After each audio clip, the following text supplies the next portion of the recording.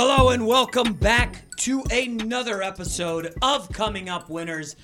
I am your host, Jason McIntyre, joined by a special guest today. We've got Damian Lillard in the building. No, we don't. We have Andrew Lynch, who is as clutch as Damian Lillard. Yes, I'm pointing to my wristwatch. How about that finish?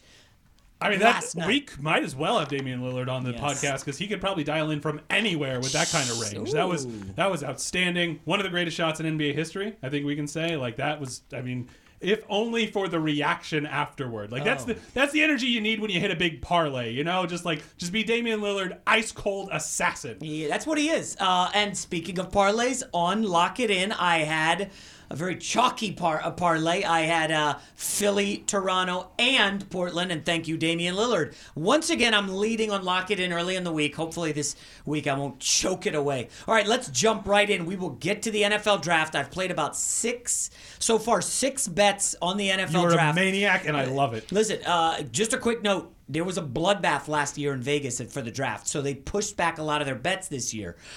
We will have some numbers for you. A lot of movement. I posted my mock draft on Instagram and Twitter. Hopefully that does well, but it will give you a window into some of my bets. But let's quickly start with the NBA. First up, 2 games. Wednesday night, Jazz Rockets. Houston coming off that clunker in Game 4, held under 100 points, went 0 for 13 from 3 in the fourth quarter.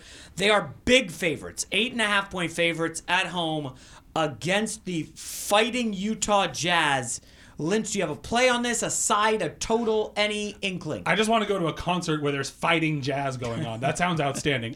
Give me the chalk. Give me the Rockets. I think this is a double-digit win. I think they take care of business. I don't think they want this to go to 6 games. You know, we talked about before the first round started.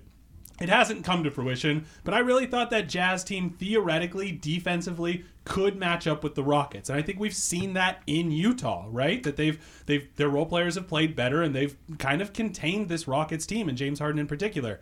Not expecting that in Game 5 in Houston. You're right. They really have contained James Harden. A former guest on this podcast, Sean Hurley, if you listen back, he did pick Virginia to win the title before the tournament. He was texting me that James Harden point total unders are 4-0 so far in the first round. That tonight it's 33.5. That may seem low, but again, if this is a blowout, he's not going to get 33.5. I actually bet it'll be revealed on Lock It In. I have Chris Paul over 16.5 points. He's trending up. He played angry in the fourth quarter. His role players weren't hitting, and all of a sudden, as good as the Rockets looked in the first 2 games, their bench in Game 4. Austin Rivers did nothing. Daniel House was 0 for 6. Missed a lot of open threes these past 2 games. And you wonder for a second, geez, how good is this team? I mean, I don't know. They did not look great in Utah. They got lucky. When Harden starts 0 for 15 and you still win, very lucky. I did get chalky, and I took the Rockets. I think, according to Action Network, 80% of the bets are on the Rockets, so I'm on the square side. 80% of the bets, 80% of the money as well. But Lynch, I mean, listen, we can only hammer this enough. The square side sometimes wins. It's not like the square side wins 1 in 5. It's got to be closer to 50-50, and I don't mind in the first round being on the Rockets. I'm on Houston, 8.5 tonight. I don't think Jay Crowder goes for another 23 points. By the way, he had like 21 points in the series before that. All right, let's move on to the night game. Warriors-Clippers, this number's running up. It opened at 14. I'm seeing 15 now. Huge favorites are the Warriors. I personally won't be laying that number, Lynch. We saw the Clippers come in the back door on Easter Sunday. I didn't see it myself. I don't watch blowouts. Although, listen, Clippers kept it close, right? A little fighting spirit at home. I just, I don't want the Warriors to pull their starters with 5 minutes left up 23, and then they don't cover. So I would only parlay the Warriors with the Rockets. Rockets 8.5, Warriors money line. Your thoughts on, is there a play? Side or total? The value is staying away from this. 14.5, 15 points is a ton of points. That said, I do expect the Warriors to come out and probably win by mid-double digits. 15, this might even get to 20. And unlike with the Rockets, I feel like the Warriors still have a little bit to prove that this is the Warriors team that we've seen before. So while Steve Kerr might rest some of his starters if they do take a big lead, I think if Curry is still in the game or if KD is still in the game, one or the other, they're going to be out for blood in the fourth quarter. And there you go. Leading me right. I mean, this is why he's a great guy on this podcast. Lynch hasn't even seen my notes. and I'm on the Steph Curry over 28.5 points. So he's coming off an awful game, 3 for 14, I believe 1 of 9 from 3. And he's been in foul trouble a bit in this series. He's going home. He just saw Damian Lillard drop 50. And his little brother call out the Thunder bench. Did you see that? Oh my God! Seth Curry's over there standing, saying, "Your season's over. He's gonna make this." And Lillard hits it, and Curry just turns around. I think Steph Curry has a monster game. Durant got his. He got back at Beverly. We know he's the best player in the NBA. No comment from Lynch. Okay, I think Curry has a big night. I love that player prop over 28.5. Warriors-Clippers will set up a tremendous second-round matchup between the Rockets and the Warriors. I don't think we're going to dive into that. Do you have any... 5 days ago, maybe 4 days ago, people were saying, listen, Rockets, they're going to push them. They could win. I was getting a little nervous. I was probably an overreaction to those 2 Rockets home games. I think it's Warriors in 6 in that potential series on the road in Houston. It just feels like the way Houston's postseasons have ended recently feels like they're going to lose this one at home in Game 6. I wouldn't be surprised if it goes 7. I think the Rockets are. They're a title contender. They are. I want to ask. We've seen it 2 straight postseasons. Is James Harden starting to wear down? He hasn't looked amazing. I know the defense is good. Lynch, he's shooting 36% in the series. Now, 3 for 20 obviously really skews that a bit. But 36%, 37 from 3, averaging 28 a game. I don't know. We'll see what happens. All right, I don't think he's wearing down for what it's okay. worth. I think it is the accumulation of these defenses just getting more and more knowledge on him, being more and more precise in their approach. And I think James Harden is a very mindful player. And when he sees a defense that is tailored to taking away what he does best, he's going to consider all his other options. And so I think some of that hesitation, some of that what might look like fatigue is him just trying to figure out a defense. Yeah. I think people have said similar things about LeBron in the past. Oh, I don't know, he looks tired. Oh, he's indecisive. No, I think that's just a great player playing the mental chess game that is playoff basketball. Chess reference from Andrew Lynch. All right, moving on to the East. Celtics Bucks. We're recording this Wednesday morning. We've just got word Celtics Bucks will tip Game 1 Sunday 1 p.m. I got to say, Lynch, the Celtics came into this season heavy favorites, right, in the East. They were going to win 65 games. They were going to get to the finals. And they come into this series decided underdogs. Plus 225 are the Celtics. I'm shocked. I am shocked it's that low. And I know the Bucks' body of work was great. And they destroyed the Pistons, who are not a very good team. I think there's value. Kill me for this, Lynch. I think there's value on the Celtics. Bucks all day here for me. I think the Bucks are going to come in and just destroy the Celtics in the series. I really do. I think you get a big Kyrie game, maybe 2. Like we've talked about before, having that point guard who can break down a defense, get you buckets in the fourth quarter, one of the most valuable things in the NBA. I don't think it's quite as valuable as Giannis. I don't think it's quite as valuable as perhaps the coaching edge that it really seems like Milwaukee has in this series. I love Brad Stevens. I have often said he is Greg Popovich's favorite coach, and that makes him one of my favorite coaches. But you have bad days, you have bad months, you have bad years, especially as context changes. Brad Stevens has not had a good year. Maybe he pulls something out of his sleeve in this series, but I really think Milwaukee has the advantage across the board here. Shout out to my boy Brook Lopez, who has become a game changer for the Milwaukee Bucks. Sorry, Lakers. I will say this, defending one-dimensional Andre Drummond and swatting him at the rim 3 times, not as impressive when you got to step out and guard Al Horford. I'm telling you, last year, Horford versus Embiid, Horford embarrassed him. I mean, Embiid had no clue what to do in the pick and roll. I will ask you this. When you look at Giannis exploding for 41 in the decisive game against the Pistons, are you going to be looked to play Giannis over or unders, or is that too obscure? Because Brad Stevens does defense. Boston is going to throw some junk at Giannis, and I think they will dare him to shoot. Just for the record, in 3 games this season against Boston, Giannis averaged 31 and 10, 59% shooting. So yeah, if the line's something like 29.5, maybe 28.5, I would actually I would fade under. I would shade under, excuse me. Just because, again, I think Brad Stevens and the Celtics defense is going to be keyed in on Giannis, and I don't think he has any problem being the playmaker. He will make the best play for his team, and Milwaukee's got a ton of weapons. Yeah. None of them are really household names at this point, but man, if you're finishing possessions, again, to Brook or to some of those wings in Milwaukee, they can finish. All they need is Giannis to put them in the right position. Sheldon Brown, who looked great against the Pistons. Hello, Jaylen Brown, and I don't think Marcus Smart's going to be back for this series, right? Yeah, he's not going to. All right. I'm looking hard at the Celtics. Now, in the other matchup, Raptors-Sixers, I haven't seen a line. Maybe Conrad can drum one up. Obviously, the look-ahead line that I've seen so far is Raptors minus 220, Sixers plus 180 for the series. So the Bucks are bigger favorites against the Celtics than the Raptors are against the Sixers. Correct. That feels interesting. Right. That seems like maybe that struck you a little... I think the Celtics are a better team, though, than the Sixers. But I guess I don't see the Bucks as decidedly better than the Raptors. I look at it... I think the Raptors and the 76ers are closer than the Bucks and the Celtics are. Okay. Let me ask you this. Matchup-wise, I think the Sixers can definitely slow the Siakam-Kawhi Leonard tandem. When you look at Jimmy Butler, you're smiling at Pascal Siakam. I just love that. I love that that's where we are. It's really, in a lot of ways, as the Warriors have perhaps become a little more vulnerable, I think we talk a lot about whether the Warriors are good or bad for the league. And I actually think they're good for the league. I think they get eyeballs on the league. I think they get kids, wanting to be Steph Curry. It grows a new generation of basketball fans. But I will buy that their success obscures some of the other storylines in the NBA. So to see someone like Pascal really grow into this role as a huge player on a potential finals contender, that's really, really cool. And if you have the 2017 Warriors, maybe we're not talking about that as much as we are. That's a great point. I just, when I look at the matchups, Jimmy Butler, an elite defender against Kawhi, will be interesting. And I believe Ben Simmons will be tasked with Pascal Siakam. That leaves Tobias Harris as kind of a lonely guy. Who's he going to defend? I don't know. I'm looking at the Sixers here. I know it's been a chalky first round. I'm looking hard at Sixers Celtics as dogs getting value in the East. All right.